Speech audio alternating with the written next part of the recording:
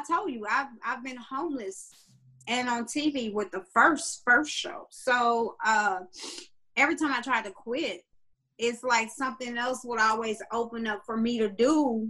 Mm-hmm. And I'm like, okay, I was trying to quit like after this last thing I got to do, and then something else, and I'm like, so it just came to me one day, and it's like God told me, this is what you're supposed to be doing. I'm like, okay, I guess I'm gonna go with it now, because I done tried too many times to quit, and you won't let me quit. Hi, family. I'm Monique with the Our Life TV show, and we're doing Life with Lakeisha on Living Her Truth.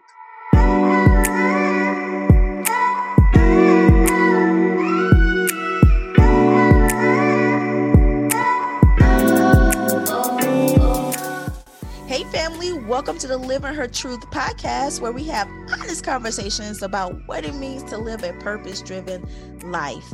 I am your host, Lakeisha Woodard from LakeishaWoodard.com, the place where women receive the tools necessary to feel seen, heard, and supported while pursuing their purpose. And now every week you'll learn those same tools through candid and transparent conversations. Hey family, welcome to another episode.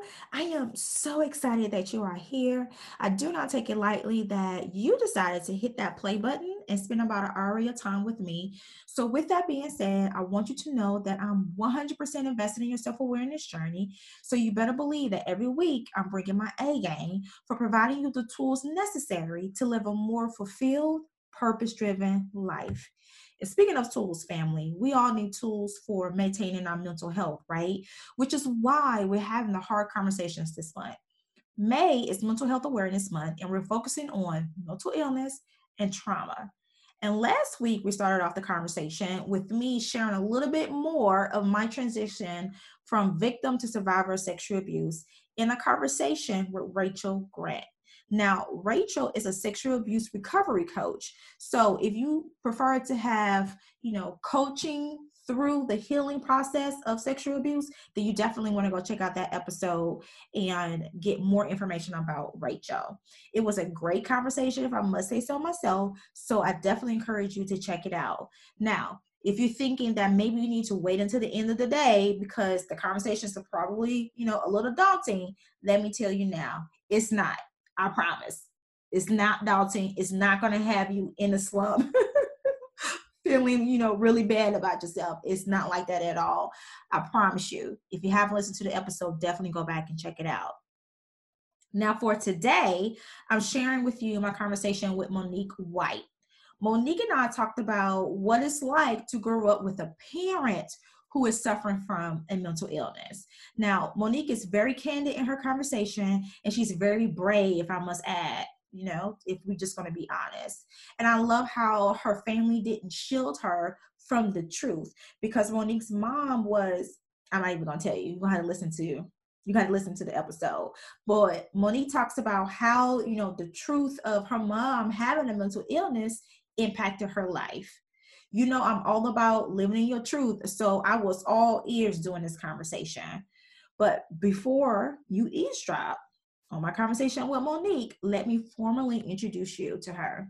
Monique White was born and raised in Louisiana in a modest, close-knit family lifestyle.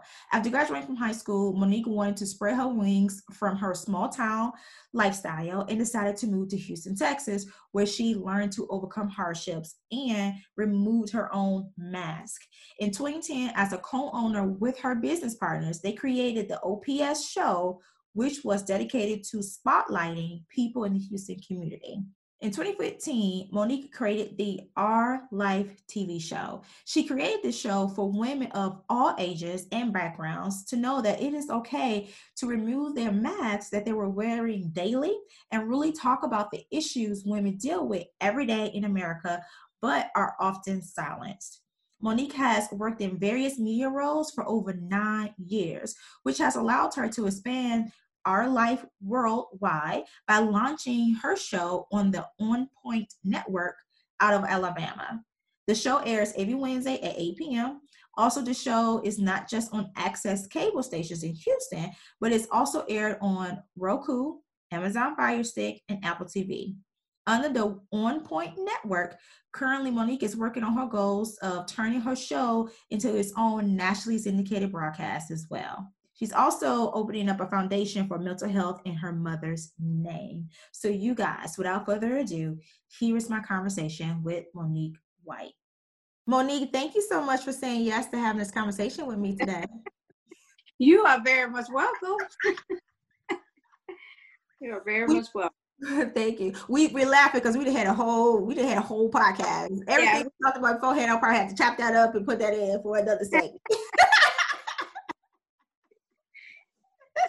Oh my goodness. Okay, so I like to start off every conversation with just talking about how I come to know my guest, the person I'm talking to. So this episode is no different.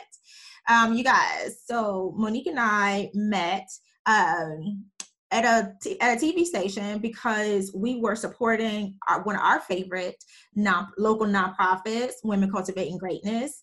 The executive director, Kim Mason, was on a local TV show here. And so Monique and I went to support her and to be in the audience to support the nonprofit. And we ended up sitting next to each other and just started chatting it up. And next thing you know, we are on a podcast interview. But I met you before that.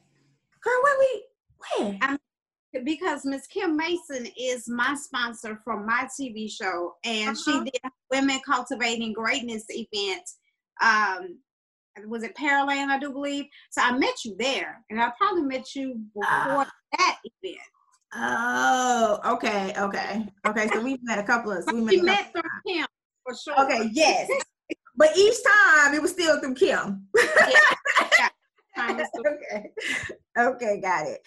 So yes, I wanted to bring you on the show because you have a history of mental illness. You have a history with that. It runs into your family. And maybe in Mental Health Awareness Month, we just got to have the conversation. I think that we're still in a time where the conversation is still taboo, even though we get more comfortable with the conversation. But, I just want to continue.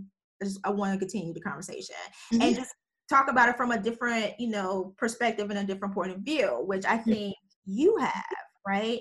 So I want to start off the conversation because based off of your personal experience, I want you to tell us, what's the difference between mental illness and mental health?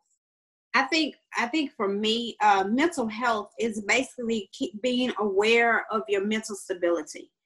If your brain is functioning correctly, you're not seeing stuff, hearing voices, and you're in a normal, I would say, state. I would say just keeping a check and awareness of your mental stability. But mental illness, to me, is when you're diagnosed with an actual mental illness, such as schizophrenia, bipolar, things of that nature. And this is not something that people should be ashamed of, right? No, I mean, me personally, no, but it is a lot of people that still hide it. Yeah. And you have a personal experience with that because growing up, one of your parents had a mental illness, right? Yes, my mom. Do you mind telling us a little bit more about that? No. What do you want to know? What was the actual illness? How old were you when she was diagnosed? My mom. And what was she diagnosed with? My mom had me at 40 years old when she Really? Yes. Okay. And postpartum depression is very real. So from my family history that I know of, mental illness ran on that side of the family. But I think with her having me at 40, she went into postpartum depression. So she was depressed after she had me. And I personally do not think it was handled correctly and taken care of. So by the time I was in the 5th grade, which I don't know, how old are you in the 5th grade? I don't know anymore, but I was in the 5th grade, and that's when it really got bad because that's when she shot herself, and her diagnosis was a schizophrenic. She was the type that would basically just harm herself. She really wouldn't mess with you. Unless you mess with her, she really wouldn't mess with you at all. And she was the type of person, she would harm herself. So when I was in the 5th grade, she shot herself. I didn't know that. Yeah, my sister found her. My sister came home. My sister worked at night. One of my sisters worked at night, and she came home would come home at like 4:00 in the morning, and she found her in the bathroom. Wow, that's tough. We were sick, so I just say God kept me and my father and my grandmother sleeping because we didn't hear anything.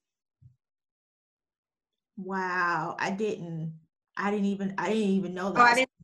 I didn't tell you that. I'm sorry. No. It's all good. I'm glad that you're open to even discuss that, because had I known that, I probably wouldn't even ask you that question, because I know that that's a traumatic experience all in itself. Just for your mom to commit suicide in such a horrific way, and then your sister to find her like that, and then she do it at the home while you guys are asleep. Like, that's a whole traumatic experience in and of itself. But so you mentioned postpartum. Mm-hmm. Explain to us what that is, because some people probably don't know what that is. Can you explain what Let me say the best, because I don't have a definition of it in front of me. But postpartum depression is normally when it's some type of chemical imbalance when a woman is expecting, and sometimes she gets depressed during her pregnancy, and it just carries on after the baby has been delivered. And if that is not taken care of, it can turn into a deeper mental illness. And you think that's what happened with your mom? It turned into schizophrenia? Yeah, that's my personal that's my personal opinion, what I think happened. But we do have mental illness in that side of the family. So it does run in that side of the family with other family members. But I think with her, I think that might have been how it got started.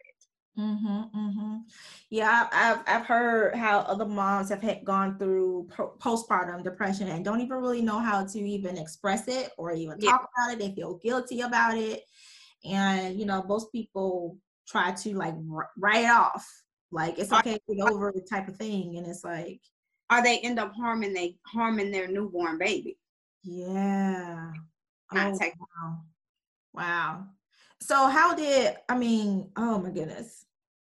So how did your mother's mental illness affect you as a child? Because I think that we don't talk about that part either. Like, yeah, we need to talk about mental illness as it relates to the person who has the illness. But how does that affect everybody that's around them? Especially with you, as you was a child, when you was in the 5th grade. Like, how did that affect you, just having a mom that had a mental illness? My life is it's weird. I don't really think it affected me. I think I'm gonna say this. Okay. I want to say it did 9 times out of 10 affected me, but not in a way where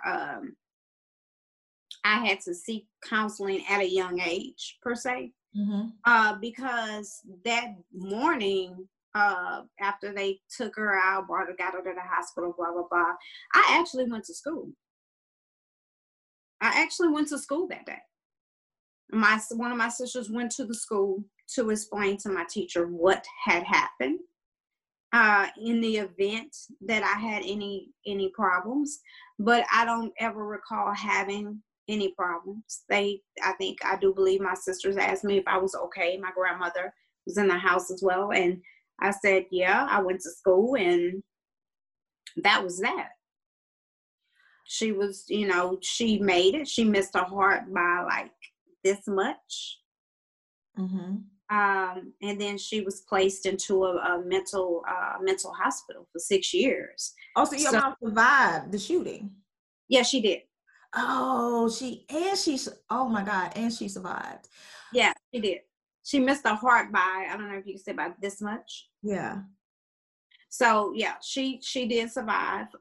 So one thing in this day and time, I think it kind of goes two ways. Parents shield their kids, to me, from a lot of things. Mm-hmm. So when they find out these things, it's hard for them to cope or understand why. And then you have some parents that share a tad too much, and sometimes the kid takes on the parent role instead of being the kid. With my family, from what I can recall, they never shielded me from this. It happened, everything that my mom went through, from not taking a bath, from walking to one side of the town to the other, from me and my grandmother looking out the door every 5 minutes, waiting to see if she was coming down the street. We're calling my aunt to say, is my mom over there? And, from her smoking when she didn't smoke, and all kinds, for her not combing her hair. I was never shielded from that. But was it explained to you what was going on? Because I find it, like, my heart dropped. First off, when your mom shot yourself, for them to take you to school that day, as I don't know, it's like my heart dropped a little bit, because it's like, I knew what was going on. I knew that it was some kind of mental, we didn't know exactly, as like the grown-ups. And with me being from Louisiana, I remember my grandmother saying, bless her soul, she's telling me, I think somebody put a root on her, people know. So that's what my grandmother, bless her heart. That's what my grandmother said one day. Yeah. We knew she had a mental problem, and my dad and my siblings, we knew she had a mental problem. It's like I knew this as well. So I never looked at my mother. I never was embarrassed. I never looked at my mother in a bad light. Mm-hmm. My friends never bullied me, and they knew what what was going on in our household. My mom was going for 6 years of my life. I never was bullied about my mother. And again, my father, grandmother, auntie, and my siblings never shielded me. We may not have sat around and had in-depth conversations about this constantly, but they never shielded me or hid anything from me that was going on with her. They even would take me to the hospital and visit her. So the fact that they never shielded you, you think that helped you out a lot with being able to, like, deal with what was going on? I think so. Because when it started happening to me, I knew what was happening. You was able to recognize the signs. Yes. Wow. I knew it myself. That's a whole nother conversation too, because you bring up a good point, because there are parents who shield their kids, and then you have the other extreme of the parents that share way too much, and then you have the parents that's in the middle, where they're confused on what they should share with their kids and what they shouldn't share with their kids. And we kind of got into that a little bit on your show, when I was actually on your show, Our Life TV. Yeah, when we did a mental health show before. We talked about that a little bit, because my thing is, because I'm not a mom yet, but my thing is, I'm not planning on being one. I'm too old. I'm past age. Girl, stop it. Sarah was able to have a baby at old age. You better stop it. I'm not Sarah, so it's not going. And one of my reasons why I say it's not going to happen. I'm 47. I'll be 48 this year. It also has to do with my mom, because my mom had me at 40, and then she ended up having this mental breakdown. And I said once I was 40, and if I wasn't in a serious relationship, I wouldn't have any kids. So that's a wrap. Oh, so you made a conscious decision based off of history. Wow. I can respect that. But what if you did have kids? Like, how much would you share? Because I'm of the opinion that I will share you know, with share with my kids, but it has to come with some type of like explanation, not just like tell them what's going on, but also maybe share with them too, or how I'm dealing and processing the situation and what's going on. Because number one, I feel like our children should hear things from us, because because there's people out here that target kids. Let's just be real. There are people out here that's targeting kids. And so it's a lot of conflicting information out there. And our kids should get information from us. But it shouldn't just be like one-sided though. Right? Well, again, with my grandmother, my father, and my siblings, they again did not shield me from it. And like you said, they gave me information if I asked questions, which I rarely did. I don't think I really asked a whole lot of questions, because I kind of knew was aware of what was going on. But they gave me an explanation behind what's going on, or if I say how she's doing, were they still trying to find her the correct medication to put her on and stuff like that. They would tell me what the doctor said, so they didn't leave me out. They told me what I needed to know. Right. When it was concerning her. I think that's awesome. I think that's amazing. And I also think that it's amazing too that she was never bullied by it. That's no, I don't remember. I guess it did. Yeah. And I think back in that time, I don't think kids back then and kids today that's a totally different breed. A kid. Girl, that's a whole nother. And that's so no, I was not bullied. I was not looked at differently, because my close friends knew she was gone. She was gone for 6 years. Wow. So how old were you when you started to see the signs that you possibly had a mental illness?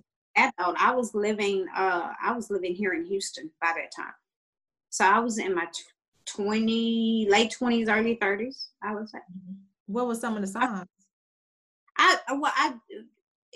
Like we talked about when we did the mental health show for our life changes. You don't have to have a chemical imbalance. You don't have to have a family history of mental health. You can have a severe life change that will bring you into a depression. And my sister passed away 17 years ago this year, May 17 years. And she passed away suddenly. And was not ill that we knew of. And that was very hard and sad, and having to be here in Houston and deal with all that, me and my other sister here in Houston, because she lived here as well. And then having to call home, and I did most of the calling. My other sister, I did most of the calling to our siblings and my mom at home, and I communicated with my sibling that's right before me, and I was like, okay. And for me to have to make a call and say, you all need to come tomorrow. And then, my sister is kind of like blunt like me, so she's like, is she gonna live? I'm like, no. And it's 5 o'clock in the morning, I'm making this call. I have my nephew calling me, is mama okay? So that it was a lot. And then after that, 8 months later, I'm homeless. I'm living with someone, a friend of mine. Let me stay with them. And my best friend, my first friend, when I moved to Houston, died suddenly, exactly the same way as my sister. And I was already grieving over my sister and dealing with my personal stuff. And then she died. And when I found out she died, they had already buried her because they couldn't find me. And that was like, I stayed into a depression for like 2 years. Wow. And I had, and I was in church, and all of that. I would go to church and I would be like, why am I here? I had started disconnecting myself from everything and everyone. I was the type of child, once my mom came home, my mom was fine and never went back to a mental institution we thought she was going to have a breakdown when my sister died, but she made it through all of that, along with the passing of my father, made it through all of that. And she came back after those 6 years and she was fine. A whole different person, like a brand new person.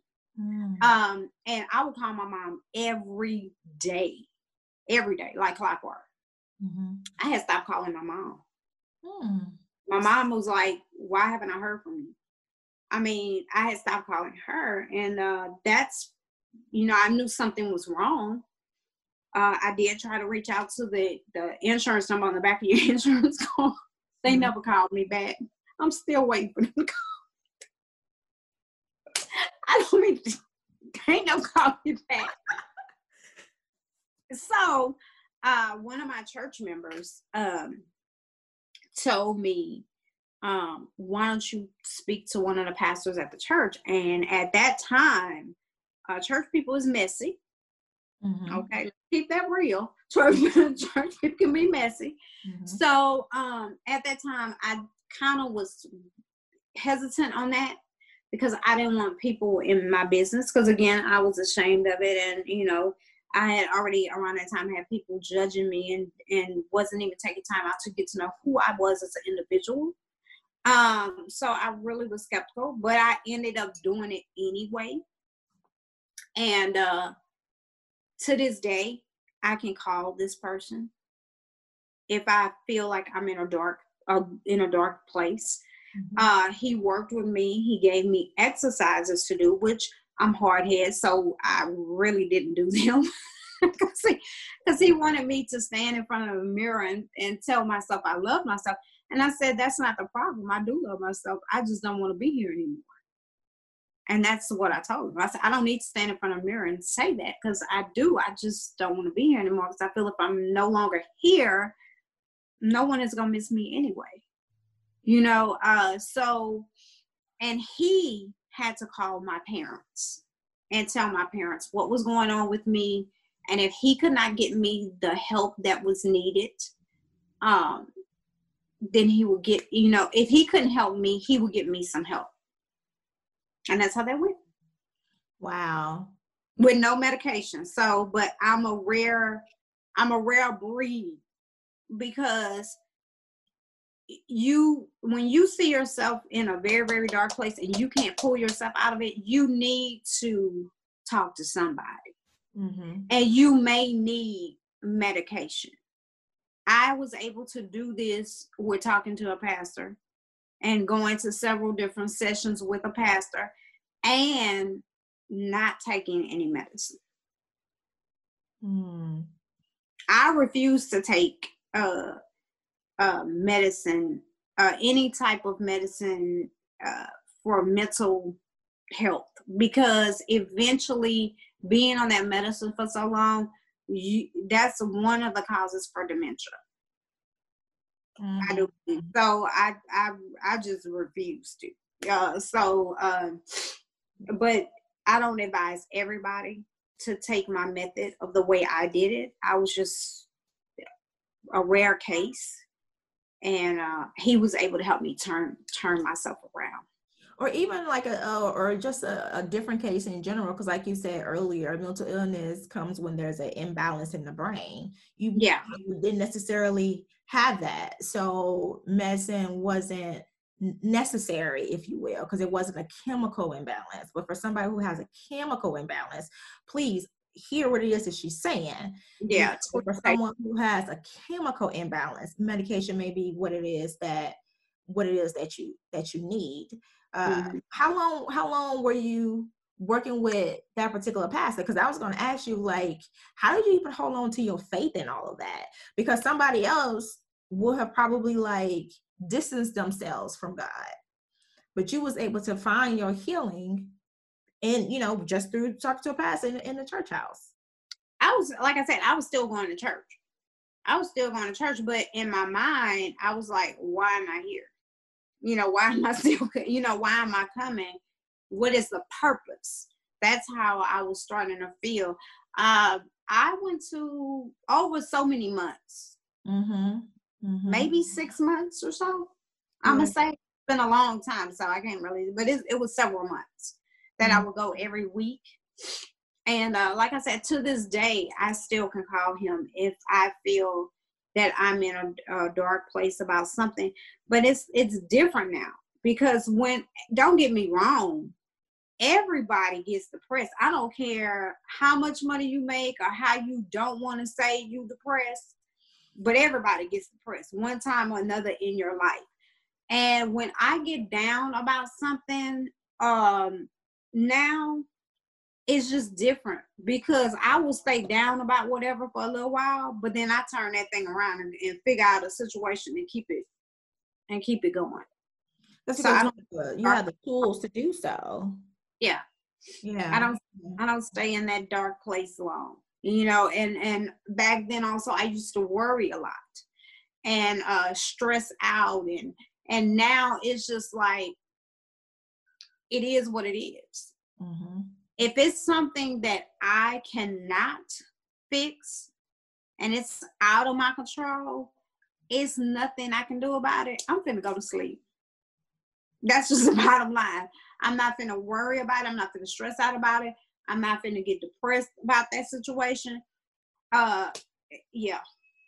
Yeah, I'm learning how to do more of that too now, and because I'm learning to do more of that, more of if it's out of my control, if it's out of my hands, it's something I can do. All I can do is just leave it in God's hands and just have faith that He's gonna work it through. Continue to do my part. That has given me peace, and I've been able to rest easier, at night.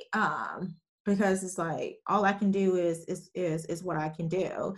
So talked about on the show about this situation that we're in right now with the quarantine, and people are being furloughed, people are being let go from their jobs. At the end of the day, I know you stressed out, I know you worried about it, and 9 times out of 10 depressed. You don't have any money coming in, but I'm a living witness to show you I didn't have any money coming in at times over my life. Didn't know where I was going to stay. I couldn't do nothing about those things. That I had to go through whatever it was, but I came out on the other side with my mental stability intact. Thank God for that. But a lot of us too need to probably step outside of our box, outside of our comfort zone, when you probably need to just stop being lazy, when it comes to, I don't know, I probably want to get some slack for saying this, but when it comes to like making money, because we live in America, United States of America, right? Do we really have to be broke? It's like, what are you willing to do? Like, what job is like below you? Because I grew up in a household, my mom worked several jobs while on welfare. So I don't have a problem, going and being a greeter at Walmart or bagging groceries at a Kroger. I'm not above it if that's what I need to do to make it happen, because I know this is only temporary. Yeah, and you have to learn to make sacrifices. I think that also will help your mental stability stay intact. We can't always have what we think we want to have. Or redefine what it is that you want, or really get to the root of why you want that particular thing, because most times we want things because out of a lack that we didn't have, out of scarcity for not having something. So it's like, why does it have to be on that level though? Especially when it comes to like luxury brands. Like, do you have to drive a Mercedes Benz? If you do, that's cool. I don't have a problem with that. But it's a lot of people out here who are literally going crazy trying to keep up with the Joneses. Yeah. And it's like, just let it go. When a life change like this hits you, then that affects your mental stability. It really will. Do you think you felt guilty that you was left behind and your sister and your friend left? Do you think that was what caused the depression a little bit? Because what made you question why you was here? No, I didn't feel guilty about that. When it came to my sister, I questioned, and I had to learn I had to understand it wasn't meant for me to be there, because I passed by her house the day she fell out. And the only reason why I did not stop is because I was sick and I really didn't feel good. And I wanted to go back to the southwest side of Houston, and she lived on the east side. And I didn't stop, and that's why. And if I would have stopped, I would have been there when she fell out with my nephew. And that weighed heavily on me, because I didn't stop. And I felt if I would have stopped, I would have been able to do something. I would have told a life like her, do something. And I wasn't there to do that. When it comes to my best friend, that she shielded me. She tried to shield me from certain things that was going on in her life. And then when I found out she passed away, I literally told her mom, I said, if I would have had a shovel, I would have dug up her grave. Because I could not. Monique, what? Yeah, I told her if I would have had a shovel, because her fiance at the time took me to her gravesite. And I told her mom, if I would have had a shovel, I would have dug up her grave, because I could not imagine her in that capacity. So no, I did not feel guilty because they were not there, and it's not like I was trying to go meet them. I just felt like, because of all the things I was going through in life, and I felt like no one cared about me. So it's not like, again, it's not that I didn't love myself. I just felt no one cared about me, and no one would care if I was no longer around. And normally people, some of the people that do commit suicide or try, they have those same thoughts, because you feel that you are not wanted, that no one is going to miss you. So your life not going right anyway. That's what your mind tells you. Your life ain't going right anyway. You homeless, you ain't got nowhere to stay. So ain't nobody gonna miss you if you're not here. It'll be easy. It'll be easier, less problems. So that's pretty much my thing was. No, I wasn't guilty because they were gone. Wow. What would you say to somebody who's having these exact same thoughts right now? Because suicide is real, and I think that when people,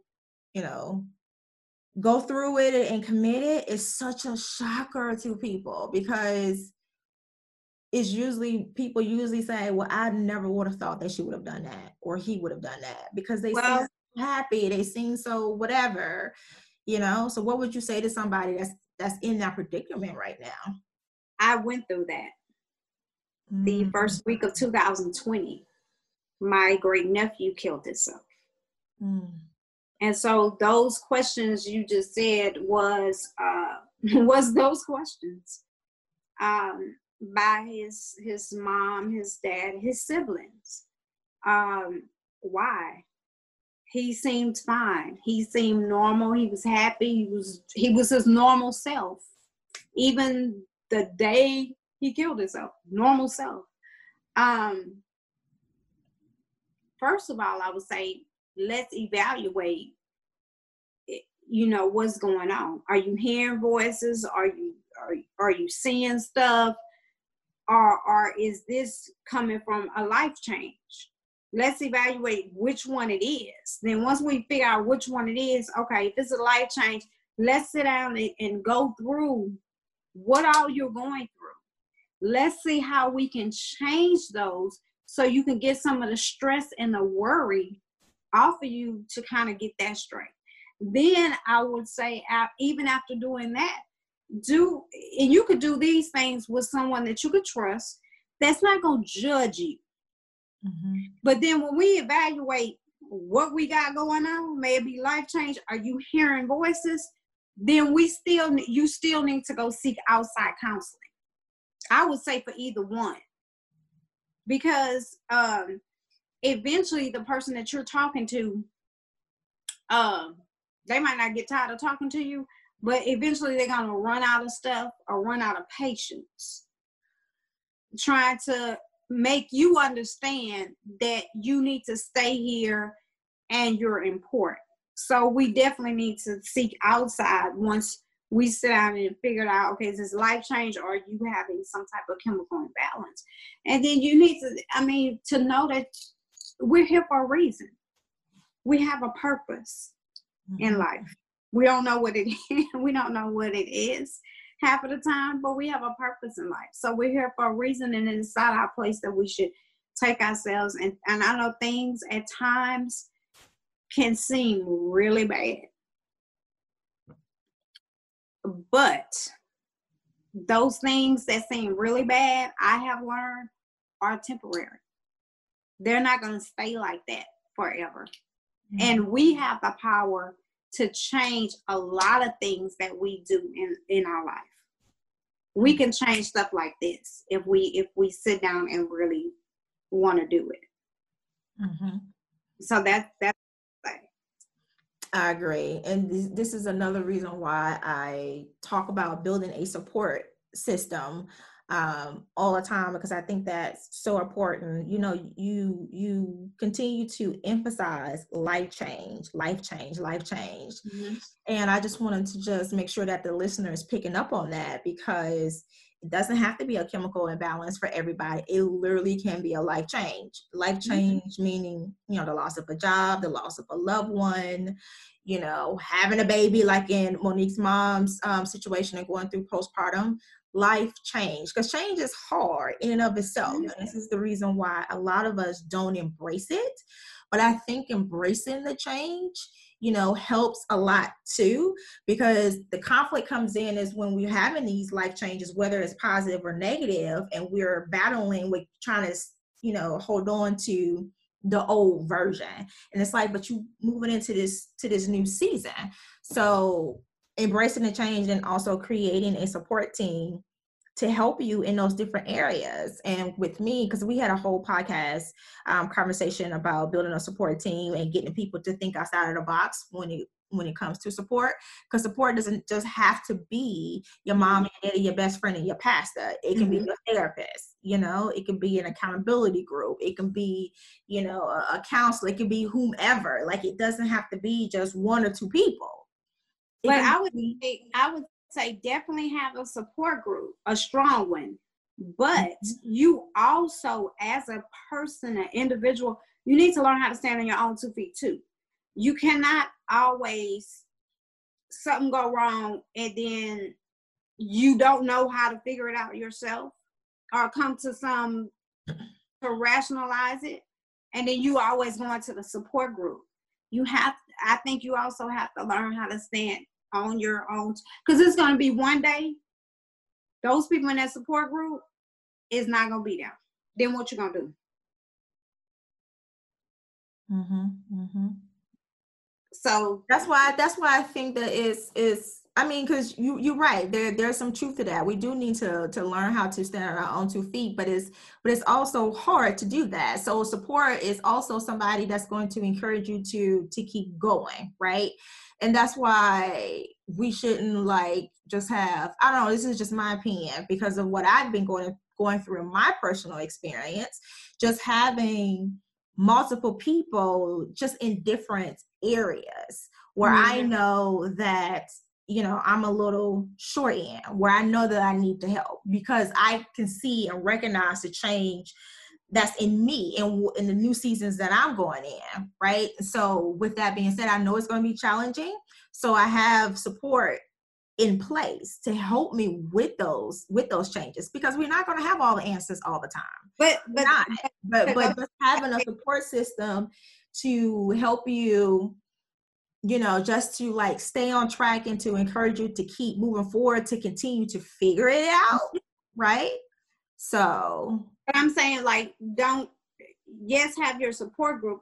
For me, for example, yes, I had to go to weeks of counseling sessions with him to kind of, for him to get me back get me out of that dark tunnel I was in. Yeah. But after I got out that dark tunnel, I learned how to cope with my depression, how to cope with the days where I have darkness. The only time I call this individual now is when it's real dark. You know what I'm saying? Mm-hmm.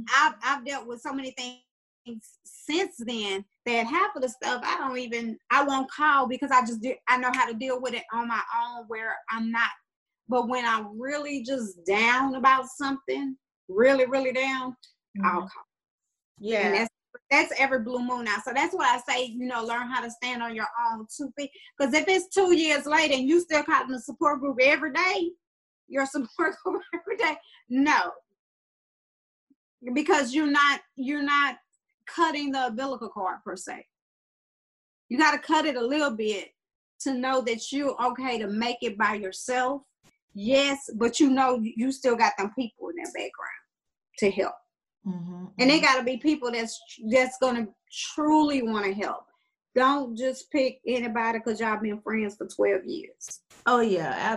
Absolutely. Because your friend is not qualified to handle every situation. You don't need nobody that's going to throw stuff back in your face 2 months later after you done told them XYZ either. Mm-hmm. Mm-hmm. Yeah. Because even and then also being in a place where you stand up on your own 2 feet too helps you to realize when your normal routine is not working. And you need that extra help. Because I went through that last year. Because in October 2018, my brother was killed unexpectedly, and so it was just a whole bunch of like family drama and dramatics, in the background. So that was October of 2018. So he has like 6 kids. So we had to deal with that as well. And so 2019 was like, it started off, I was in a dark place, but didn't really realize it per se, and because I have my normal routine. So if I know if I'm feeling sad or feeling like this, I usually do this and that, but those things wasn't working anymore. And so that's when I was just like, okay, I need to get back into the therapist chair to really, because I think I may be going through a depression. So, but it was me being able to recognize it because I had a routine in place, and I say routine loosely, but on how to deal with certain things, right? So when it got to a point where my normal task that I would do wasn't working, I was just like, okay, I need to get professional help because I don't know what this is, what is going on right now. So let me get the professional help that I need. And, from going through, getting back into the therapist chair, and then also too, because I talked about it on your show, I forget the question, how you worded the question, but my response was from a different approach, was to take a look at the food that we eat, right? Oh.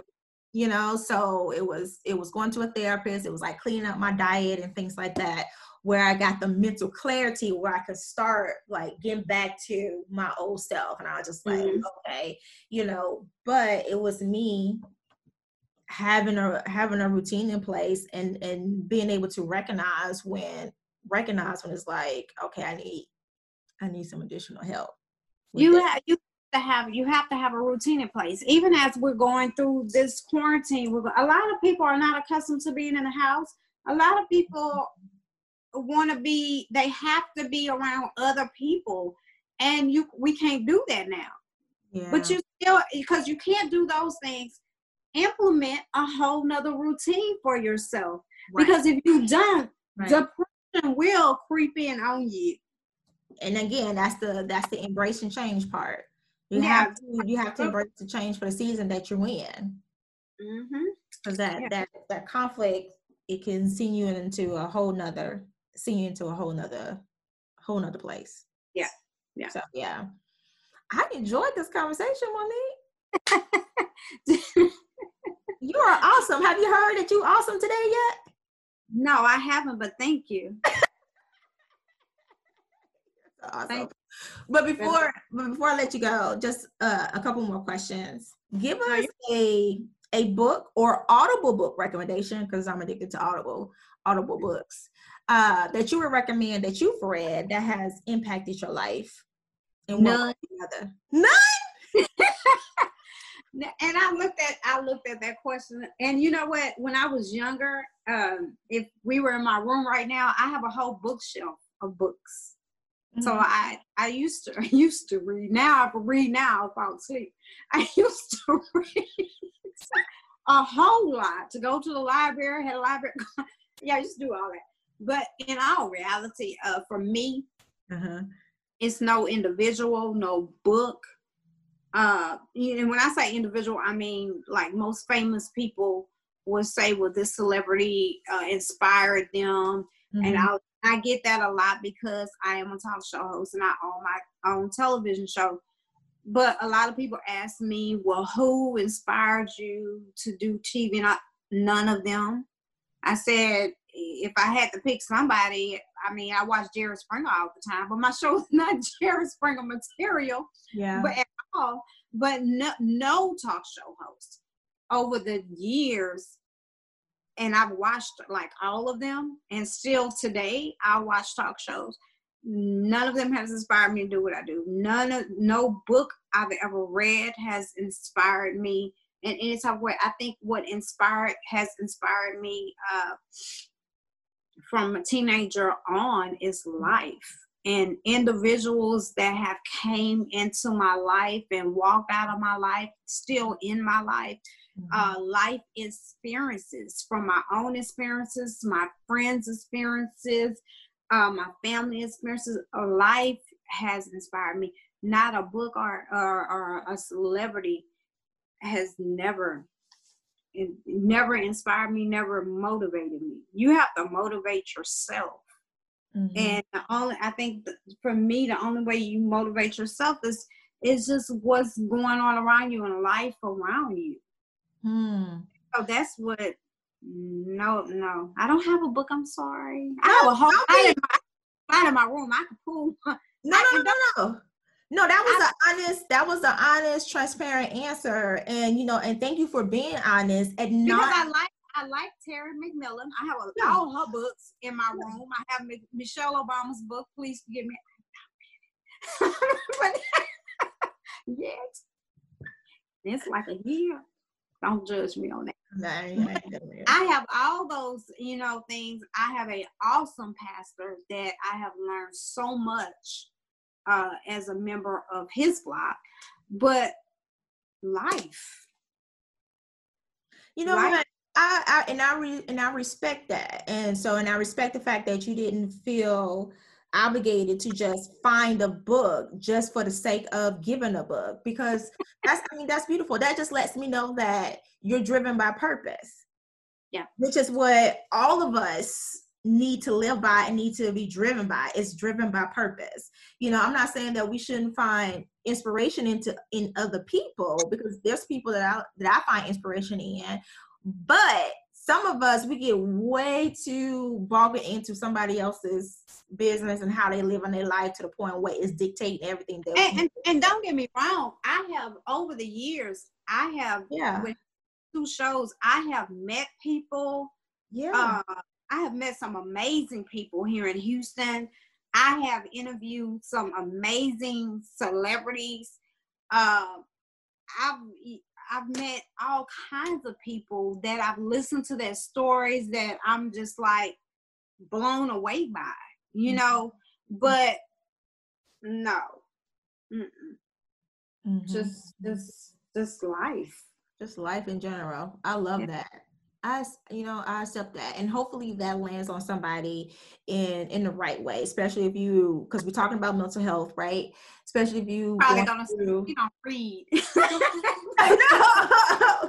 No, but despite what it is that they're going through, that they just find some type of inspiration and motivation in their own life, in their own situation, because no matter how bleak it is, there's a silver lining. There's something that you can learn, you can take away from. It's an opportunity for you to be strengthened, even though it may not seem like it at the time, but it is. And just put inspiration from that. I think that's amazing. So thank you for being honest with that. And so last question, when describing the meaning of living your truth, what is your third word when I give you these 2 words? Tell me what your third word is. And the 2 words are self-awareness purpose, and life. I love that. Life. I love that. Self-awareness and purpose can equal life, honestly. Life, because I didn't think doing a talk show was my purpose in life, but I guess it is, because it took 8 years for me to discover that. So now we just go with it. I don't even try to fight it no more.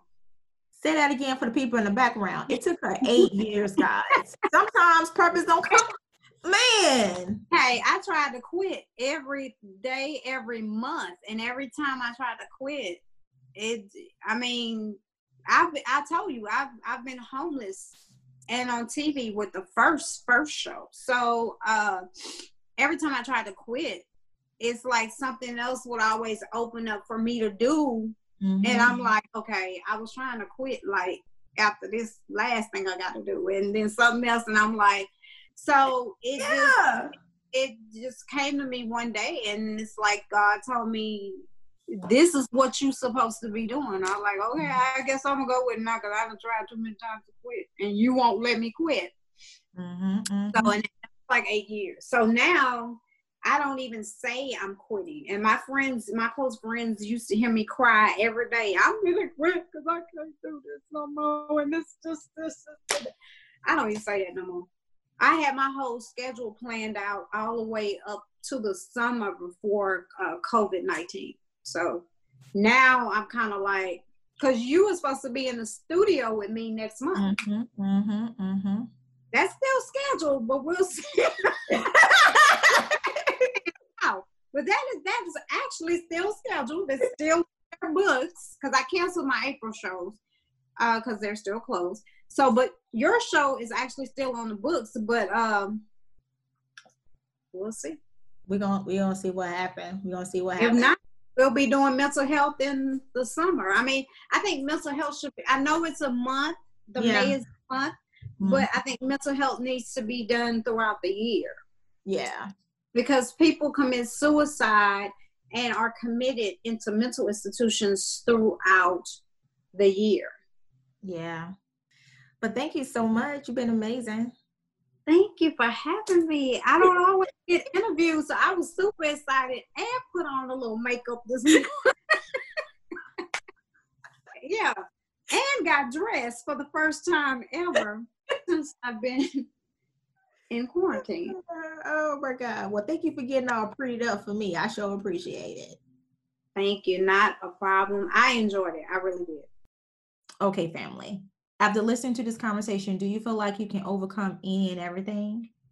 With the right support system, being willing to ask for and accept help will take you so much further. Do you agree?